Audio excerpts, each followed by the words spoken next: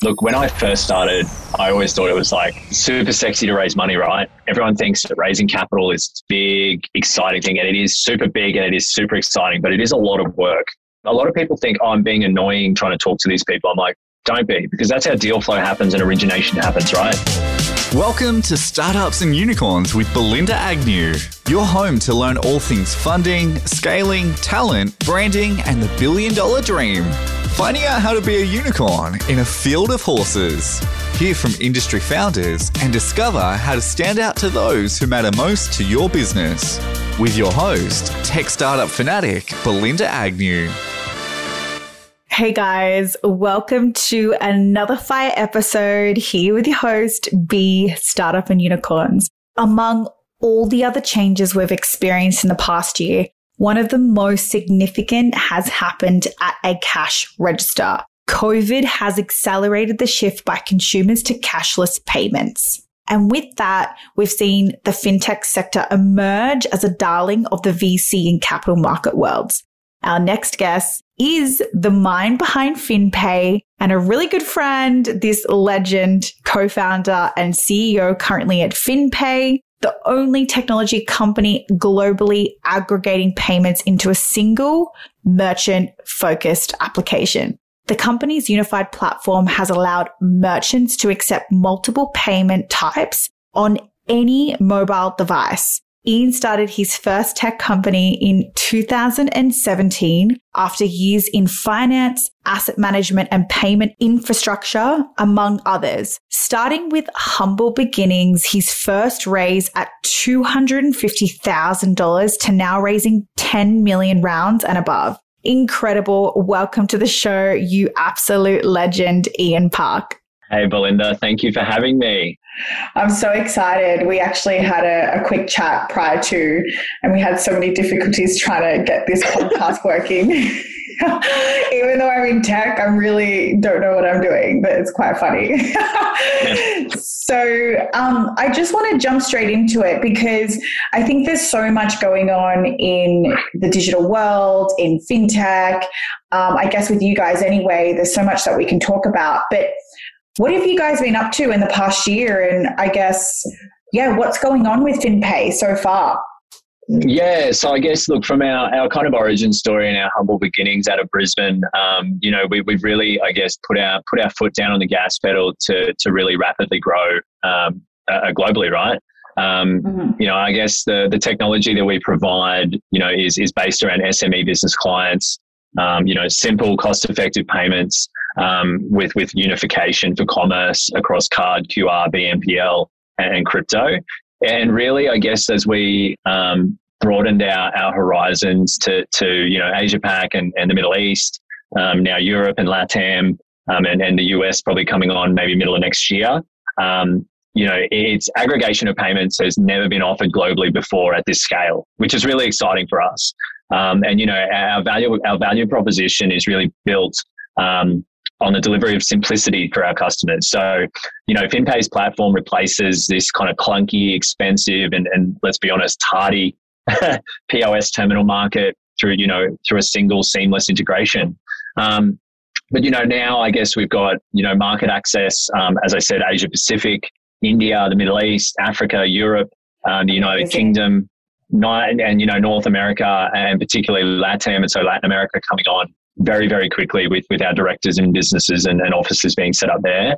I guess as of August, we've got locations across, Brisbane, Manila, Abu Dhabi, Stockholm, London, and, certainly parts of Pakistan and really exciting places, right? To say the least, not places that, fintechs generally go to, but particularly being based out of Brisbane. Yeah.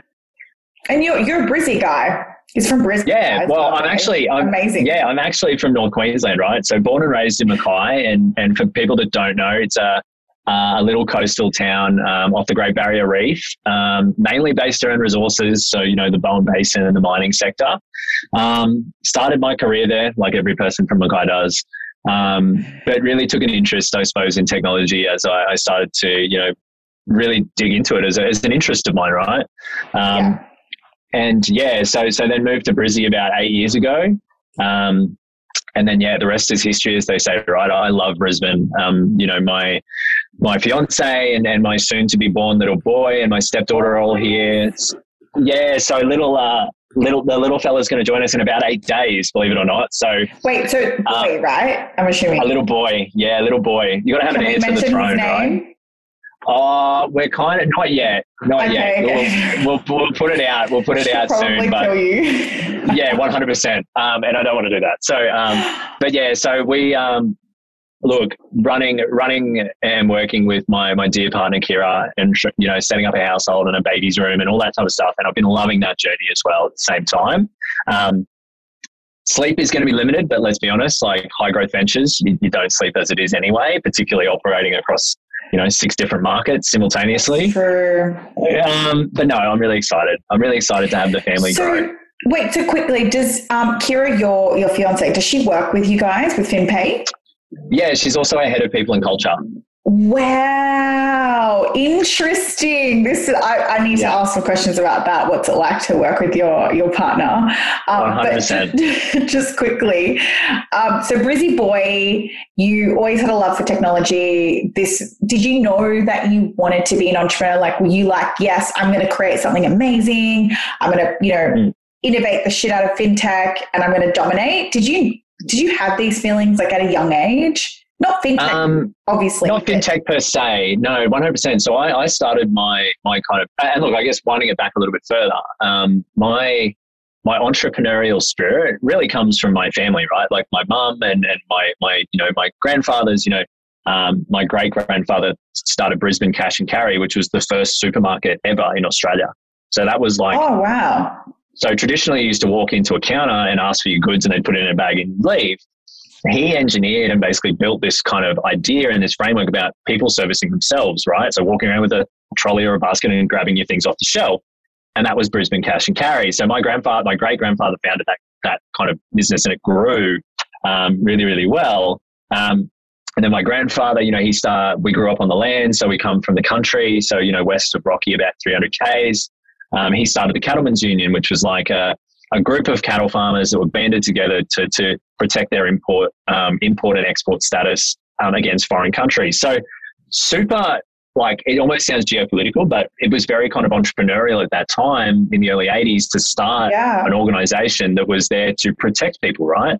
And, my mum started glazing businesses and then various kind of construction companies and all this type of stuff throughout her career before she landed in politics.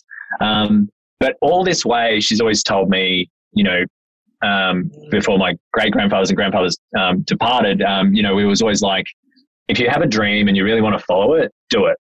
We'll support you. We'll give you our guidance because we've been there, we've done it. But make sure it's calculated risk. And that's something that's always been instilled into me is you can't know everything in any business, right? That's also pretty important. But certainly understanding a calculated risk that you're willing to take as a founder or an entrepreneur is certainly valued. If you're worried about taking time away from your other things in your life, then you need to assess this and really give them a risk score. And I know that sounds really analytical, but it's incredibly important. Oh, 100%. Yeah. But go. No, sorry, please go.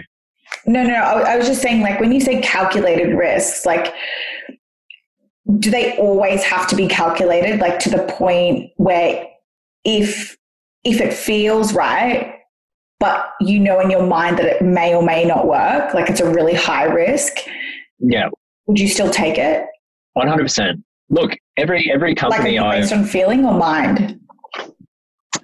I'm a mixture of both. So I do a very, and look, FinPay as a brand and as a company and as a product, came out of an interesting use case, right? And not to say that we're not the only kind of,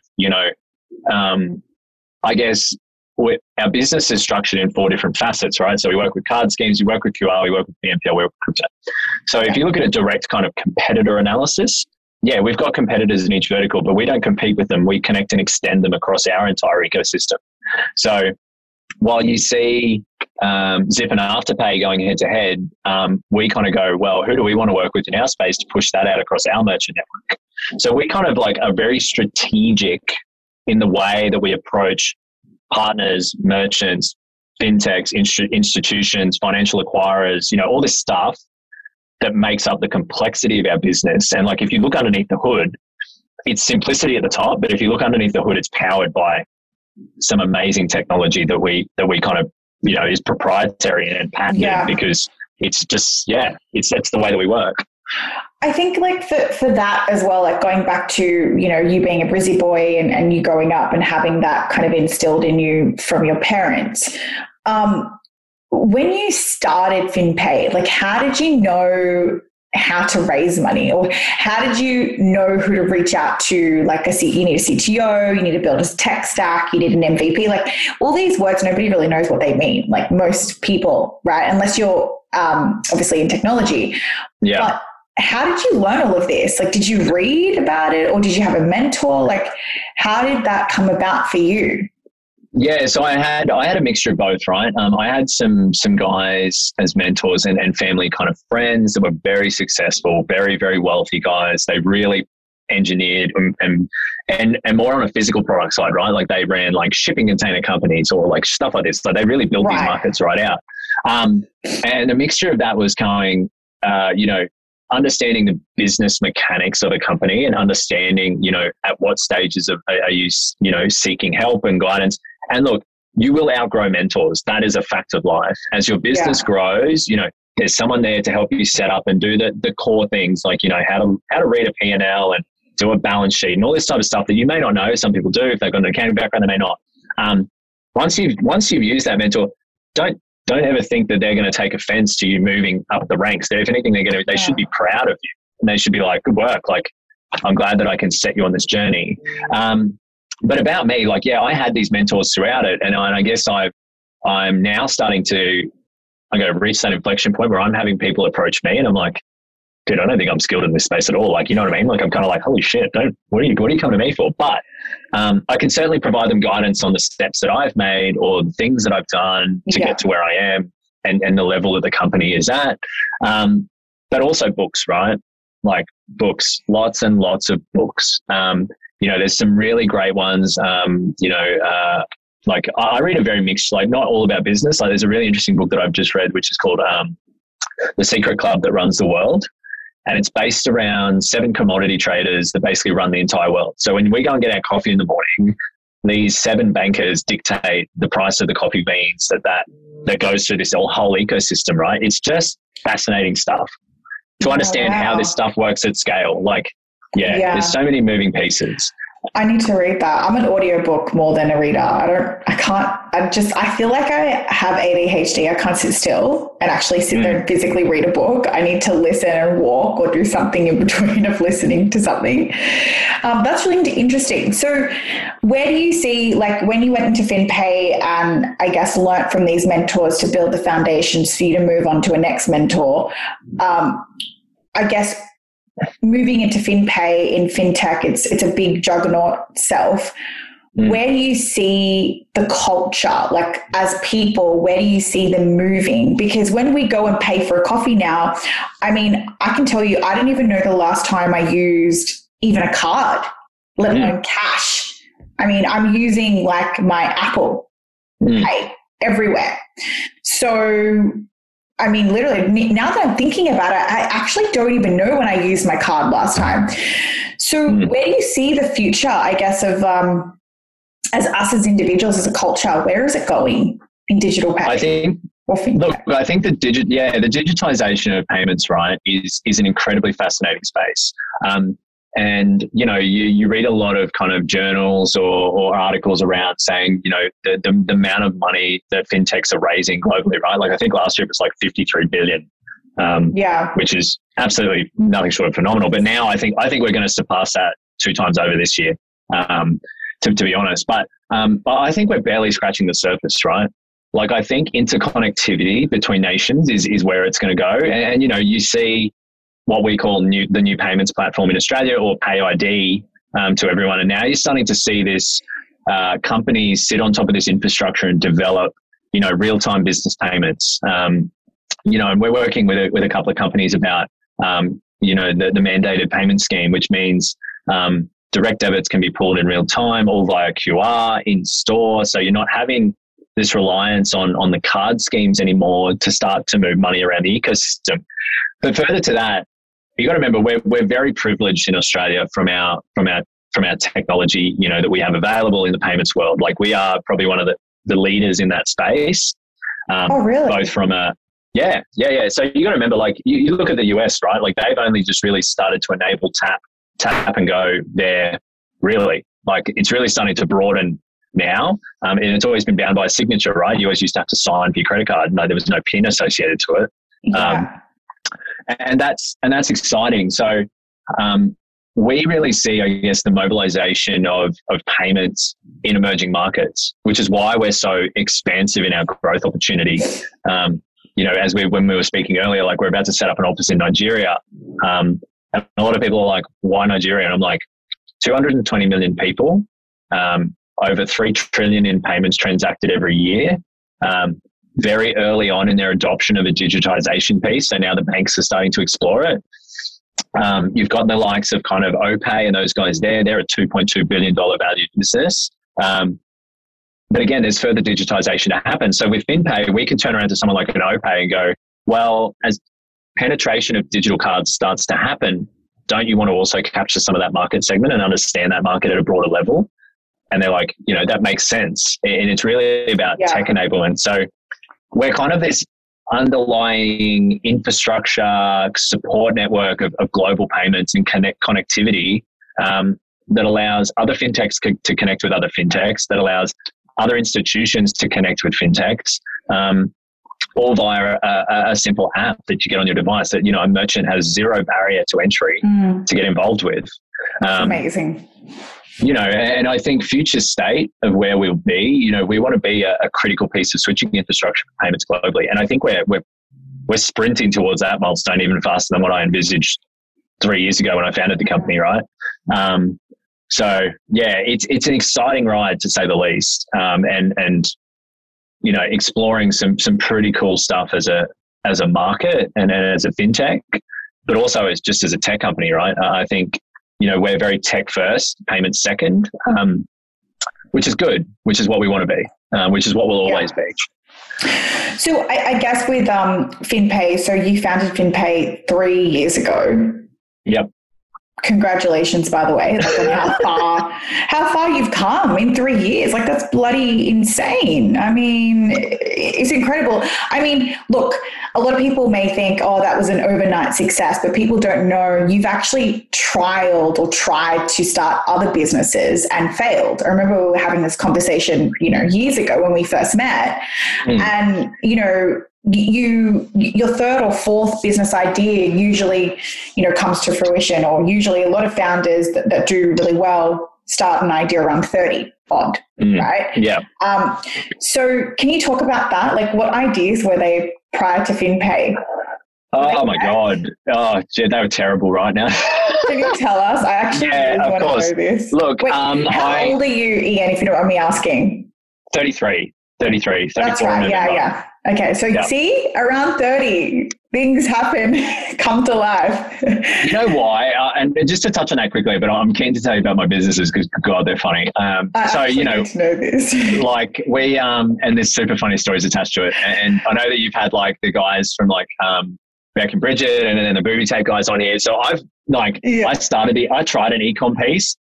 And I got shot out of the air clear as day. Like, it was just a debacle. But anyway, but I guess, yeah, looking at, I suppose, my age, and you're right, 30 seems to be this age that people really get it.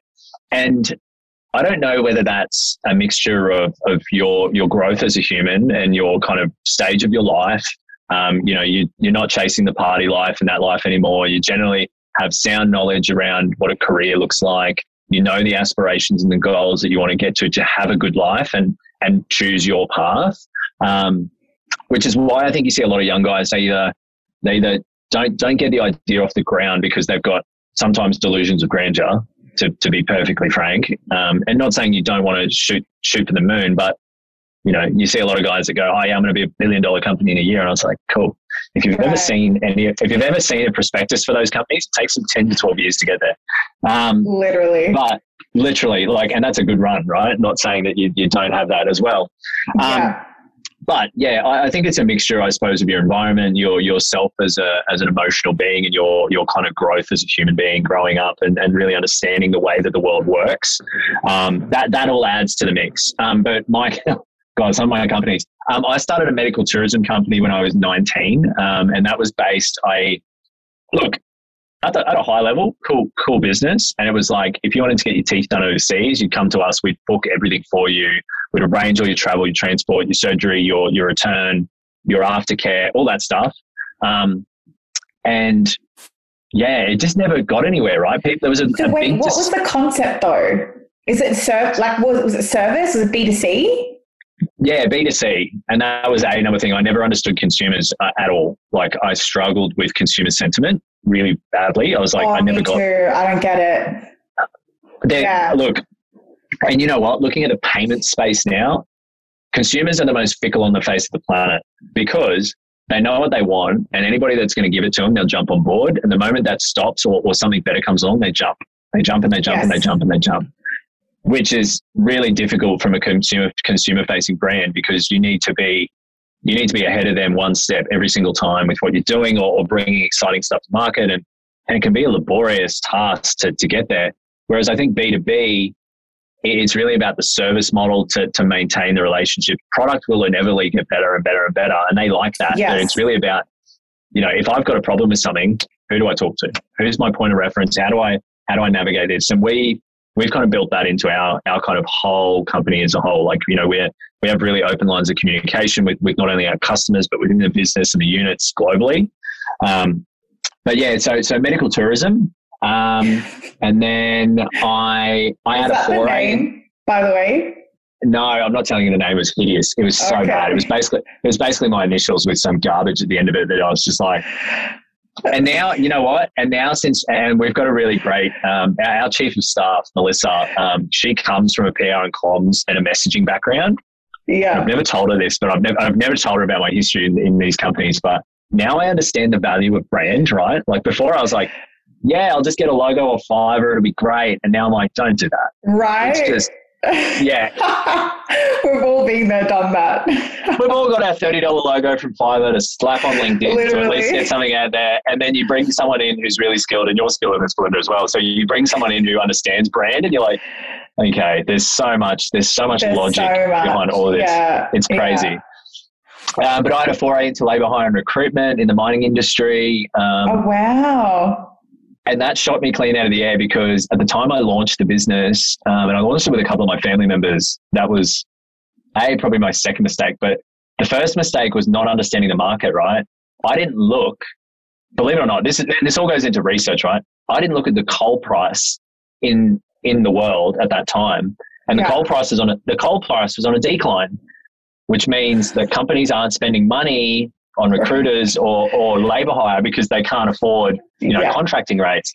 So I was like, yeah, cool. 2 weeks into this, and bang, coal dipped below $50 a ton, which is, it was at $150 a ton, so you're making 3 times anyway. Yeah. Most businesses weren't even covering their costs, let alone looking for someone to take, a labour force from. So I was like, wound that up in literally 3 weeks. And I was like, oh my God. What is happening? But by the way, that's good. 3 weeks at least she knew. Imagine 3 years you're into it. You're still trying and trying and trying. A lot of businesses get caught up in that. So thank God you knew in 3 weeks, right?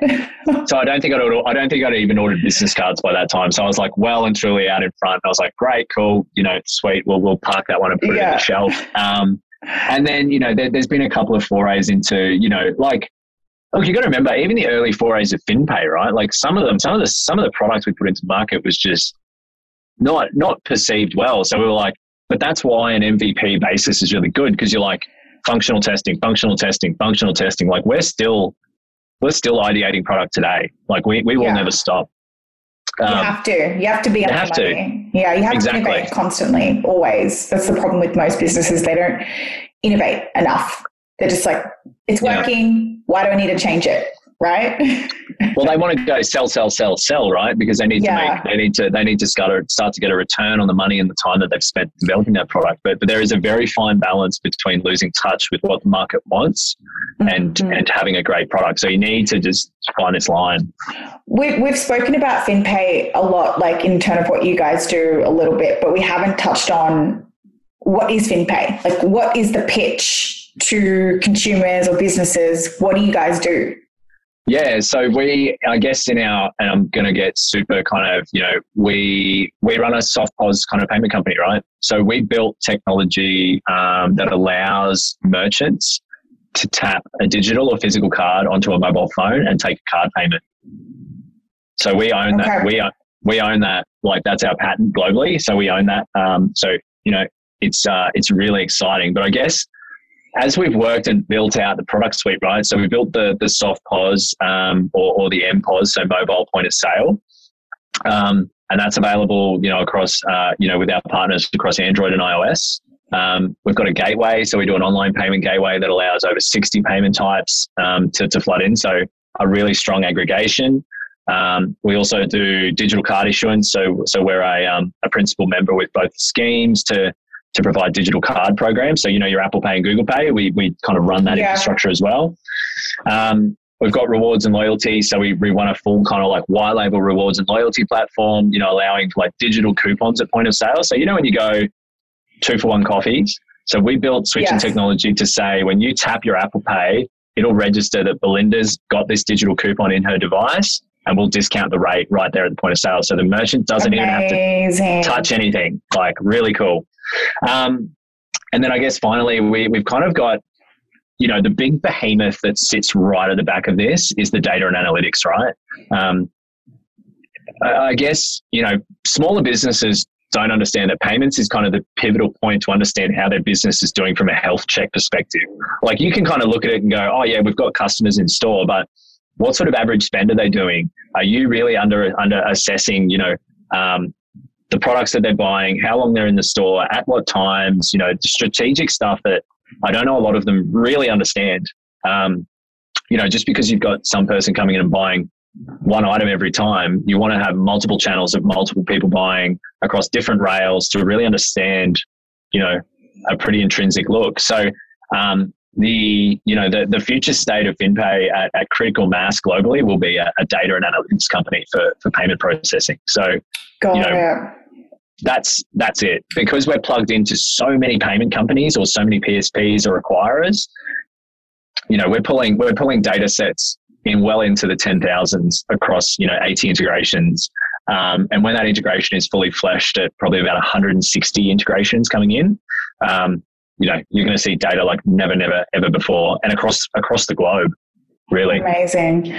But just listening to you, like, you're so switched on, like, you just know the stuff, you just like go, like, your pitches. I remember I watched a pitch one time. I can't remember what it was. It was like what was it? I think it was like a pitch night. You jumped on and I was watching your pitch and I messaged you and I was like, wow, that was like really good. You just know, right? You just know how to talk or what to say. Do you think that I guess you as an individual and the talent that you have, do you think that played a big part in winning investors and winning strategic partnerships and corporate partnerships? Like, was it you solely doing most of that? Yeah, look, certainly look, my COO, James, he was an advisor to us very, very early on in the days, and now he's come into the business full time, which is really exciting. But he kind of said to me once, he goes, I was like, oh, do you want to like come up and pitch with me once? And he's like, dude, you got this. You don't need someone else up there with you. If he goes, if anything, it's kind of, supplementary. And I was like, okay. I think what investors like to look for, right? They like to look for passion. They really want passion in your business. They want to know that when the tough, when it starts raining down hellfire on you, that you're really going to stand up and try to navigate out of that. And that's why, as well as knowledge in your sector, right? Like, and you got to remember, investors aren't clued into what you're talking about. They're looking for you to be the knowledge expert. They're not expecting, a bunch of jargon to be thrown at them and them to understand it. Like, I could sit there and talk about SPOC and CPOC regulatory under PCI, and most people just go, and they glaze over. And you're kind of like, cool, I've just lost you. And now you're trying to really bring them up to speed. But, it's layman's terms, it's passion, it's development of your team. You know, product and tech is great. You can build that and really do that. But having a great team around you and a great passion for your business is really critical to any investor, because they want to know that you're going to have the drive to get it where it needs to go. 100%. It's always the person. Yeah. As far 100%. As I know from investors, they always invest in you. Not that. Yeah, they're investing in you. Yeah, they're investing in you because you're the founder of that product. They're going, cool, well, I know that Ian or Belinda has the drive to get it where it needs to go. Yeah, correct.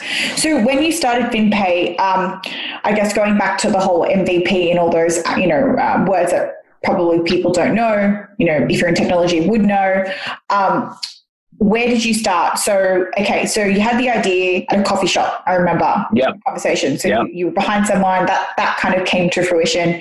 You're like, yeah, this is the idea. What did you do after that? Did you get a whiteboard? Did you map it out? Yeah, so I did research, right? Like I really started to understand that kind of mobile payment market and where it was going. And market research, lots of it. I read countless white papers and stuff from PCI, which is personal credit. How long do you think? 2 months. 2 months. 8 weeks. 8 weeks. I did some serious digging. Digging. And then, so in 8 weeks, what did you do after that? You're like, yep, got my market research. Who did you contact? So first I kind of mapped what I wanted it to look like and how I would understand the ecosystem. And then I reached out to a mate of mine who is an engineer. And I was like, okay. And he's also our CTO now. And I was like, what do you think about this? And he's like, yeah, like let me do some technical research on what this looks like. Yeah. And I guess what he came back to me is I was like, can we take payments on mobile devices? And he's like, yep. And he goes, the OEM providers are now in this space.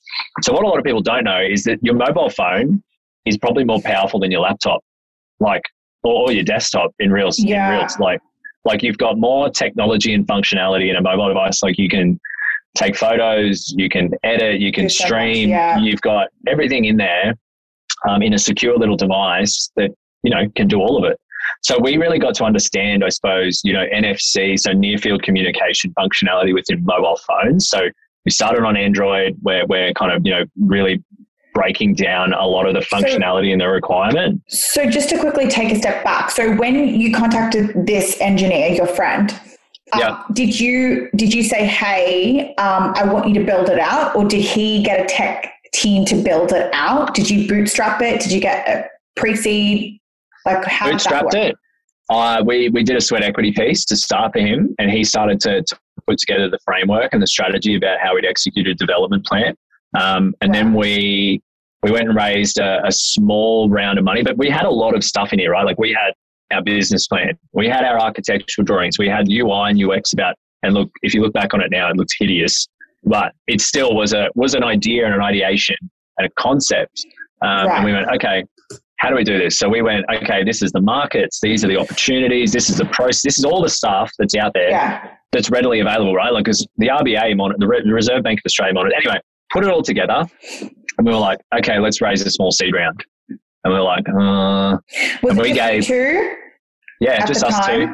Yep. Okay, cool. So we raised $350K as our pre-seed, which doesn't get you far. We found out. But it did get us far in the end because we started to really, ideate the product and really work on it. So raised a small seed round, then we hired some engineers and we were running. We were like, great, this is awesome. We're going to have a product. And then we started to really understand, I suppose, nuances around technology. And look, it's not my first tech company, but very much in a different space. And then we started so we had the engineering sorted, but then we need to bring in someone from product side because we need to understand what this functional product is going to be like in the market. So we hired a product guy. So we brought a product guy in, and then we brought a UI UX design guy in. We just started to bring people in that where we were going and where we were understanding, we were like, we can't do this, or we don't understand this enough. So we'd go, cool, we'd find someone. And these guys, look, if you look at our team, they're all super experienced and run some of them have, worked at big banks. Some of them have run $1 billion fintechs. Some of them have been, UI, UX designers for 10 years. Like they're veterans in the space and they understand customer experience and how it looks and feels. And we've been really lucky with our talent, to say the least. And it's all come to us. It's come to the people. Yeah. Yeah. Because they like the product. Yeah. They like the product and they like the vision. They know they want to be a part of something great. And that's been really, I guess, critical to us as our growth has exploded. Yeah. And it's interesting to always hear like the story, I guess, the journey on how it started, because most people have an idea and a concept, which is really good, but they just don't know where to go after that. It's like, where do I go? What do I do? And usually the first thing is finding a CTO or an engineer for somebody to build it out or understand what that would look like. Which is cool. So I guess from all of the experience that you've learnt over the years, or I guess building FinPay, what would you say to somebody that is has a concept that wants to build a tech stack or something in technology, and B, what would you say? So what would you say from the start, and what would you say now? Yeah. What would I say from the start? Look, when I first started, I always thought it was like super sexy to raise money, right? Everyone thinks that raising capital is this big, exciting thing, and it is super big and it is super exciting, but it is a lot of work. Like, yes. It is, and a lot of people think, oh, I'm being annoying trying to talk to these people. I'm like, don't be, because that's how deal flow happens and origination happens, right? Don't be shy, because you're not going to get a meeting with someone who's shy. You need to be like, hey, I really want to meet with you, to put this in front of you. Now, you got to remember, this is an incredibly supportive kind of community, right? Like investors aren't going, oh, that's not for us.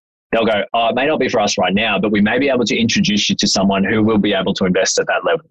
Don't be shy to ask for referrals. Like that was my critical problem when I was raising money. And luckily enough, I had like 15 meetings before I raised, and $350K wasn't a lot of money. It was, it was a lot of money to us then, but very humble beginnings. And now we're talking about doing, $10 million rounds, which is great and really exciting. But yeah, back then I would just say, just don't be shy and don't be afraid to ask questions. You got to remember it's an equal kind of exchange of information that people really need to kind of get in touch with. Now in our journey and where we are now, I would say don't try and be a know-it-all, because it's not going to work. Like I surround myself with the brightest minds in their space to provide me insight and execution and strategy to make the brand grow and the company grow. Like I'm not a whiz at PR and comms. I'm not a whiz at brand like you, Belinda, or anyone else in our team. Like I'm not smart at that. I'm knowledgeable, but I don't know how to execute or build that kind of strategy. Not to say I can't provide insight as to where the vision is and what it aligns with. That's really it. So it's like a melting pot, right? I'm not I don't know how to use Figma. So I'm not a UI UX designer, but I know how a functional product should look, because I would be an end user of that product. So you kind of, I think surround yourself with the best that you can. But always be cautious of, I suppose, people that say they're the best. Prove it to me is the biggest thing. A lot of guys I've either noticed in another startup that they've been working really hard, and then it may not eventuate, or they may decide to move on. And I'm like, straight on to them. I'm like, what are you doing? Where are you going? What's your goals? Where do you want to be? And a lot of them are always like, I want to be in, sounds kind of, stupid at the end of the day, but they're like, I want to be in your seat. I want to be the CEO of my own company. I'm like, cool. Well, you know what? Anything I can do to help you get there, any knowledge I can impart on you throughout that journey, let's do it. Like, I openly welcome anyone to come on a day with me, to go, here are my meetings. This is what I'm doing. You can be attached to my hip. It's a fast lifestyle, but it's very exciting at the same time. Oh yeah. I mean, some moments I'm sure that, you get these, crazy moments to yourself. Like, I mean, I do. You're just like, what am I actually doing? Like, why am I actually doing this? You start to question yourself, because, it's not always high highs. You do have your low lows, and that's what people need to understand also. But be prepared mentally for those days, right? Like you need to, and not saying you don't, and this, you need to be in touch with yourself and be like, okay, I can get through this. Because heaps of days I've turned up and I'm like, oh God, I don't want to do this. I'm over it. Me all the time, it's... we could go and get a cushy C-suite job and, pull in, some good money and 100%, and don't get me wrong. I think about that often. I'm like, why am I trying so hard? I could just go and be a CMO or something for a company. Yeah. I swear I've had more, I've had more job offers in the last 18 months. Me too. It's insane. when it, and one of them was like, when this wraps up, you can just come and work for us. And I was like, what? No, hold on. No, why? Anyway. But yeah, look. But it's good that people realize your talent, right? And recognize that, which is awesome too. Because, you think of that, let's say 3 or 5 years ago, you're like, oh, it's great. These people are noticing who I am now, which is really cool. But thanks for being on the show, Ian. I appreciate you jumping on and all of the technical things that we had earlier on. The crazy start of, starting the show. Would there be anything that you want to leave behind to any of the listeners? I guess, a piece of advice. It could be just something that's going on now in your life that you could, give some advice to. I know we're going through really tough times here in Melbourne and I guess in Australia in general. I guess what advice would you give to people now? Look, I think humans have always been resilient, right? And particularly Australians. We have a big stripe of resilience in our back. And I know that a lot of businesses are really hurting at the moment, whether that be, retail, hospitality, those sort of things. And, I love that I'm seeing around, the support that we are exhibiting as consumers to businesses and businesses to businesses. And I think that makes, and look, I know this isn't really related to my business and such, but it's something very important. And I think I'm incredibly proud to be an Aussie at the moment with the support that some of the stuff is happening. That's businesses engaging and moving online to keep their livelihood around. And I think the support that's being offered from a consumer perspective is incredibly brilliant. So, as much flack as we cop in the global press about what's happening with our lockdowns, I think we can kind of take ownership and go, well, at least we're trying to do the best in the bad situation at the moment. So yeah, and look, in regards to being an entrepreneur, I'm the world at the moment. There is more time to. There's a lot of money out of the market at the moment to be raising capital. You've got really low interest rates, so you're seeing a lot of cash into the market from an investing standpoint. Now, that doesn't mean that you're going to raise money super quickly. It is still a process, but start to reach out internationally, right? Get on LinkedIn and start to pepper guys and really get involved with those groups, community, investment groups, whatever you see, because there is money out there. They love Australian technology. They love, like I said, the resilience of Australians, because we'll fight right to the very end until it's completely done, right? So yeah, that's probably my final points. And yeah, but it's Belinda, it's been such a pleasure to speak to you, and I've been enjoying watching your journey throughout, the last 12 months.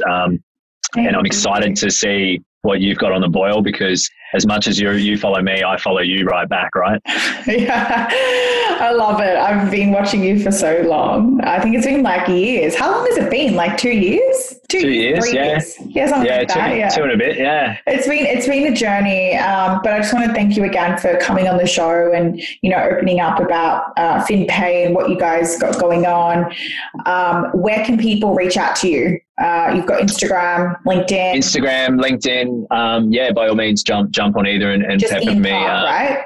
Yeah, and look, I'll even put my email up. So it's just ian.park, park with an E, at FinPay, FINPAY.co. I'm happy to speak to anybody about raising cap, product ideation, tech, anything about that. So, even just have a chat about your business and where you're going. If you're having a hard time, look, open book, open mic, come and have a chat. It's so kind.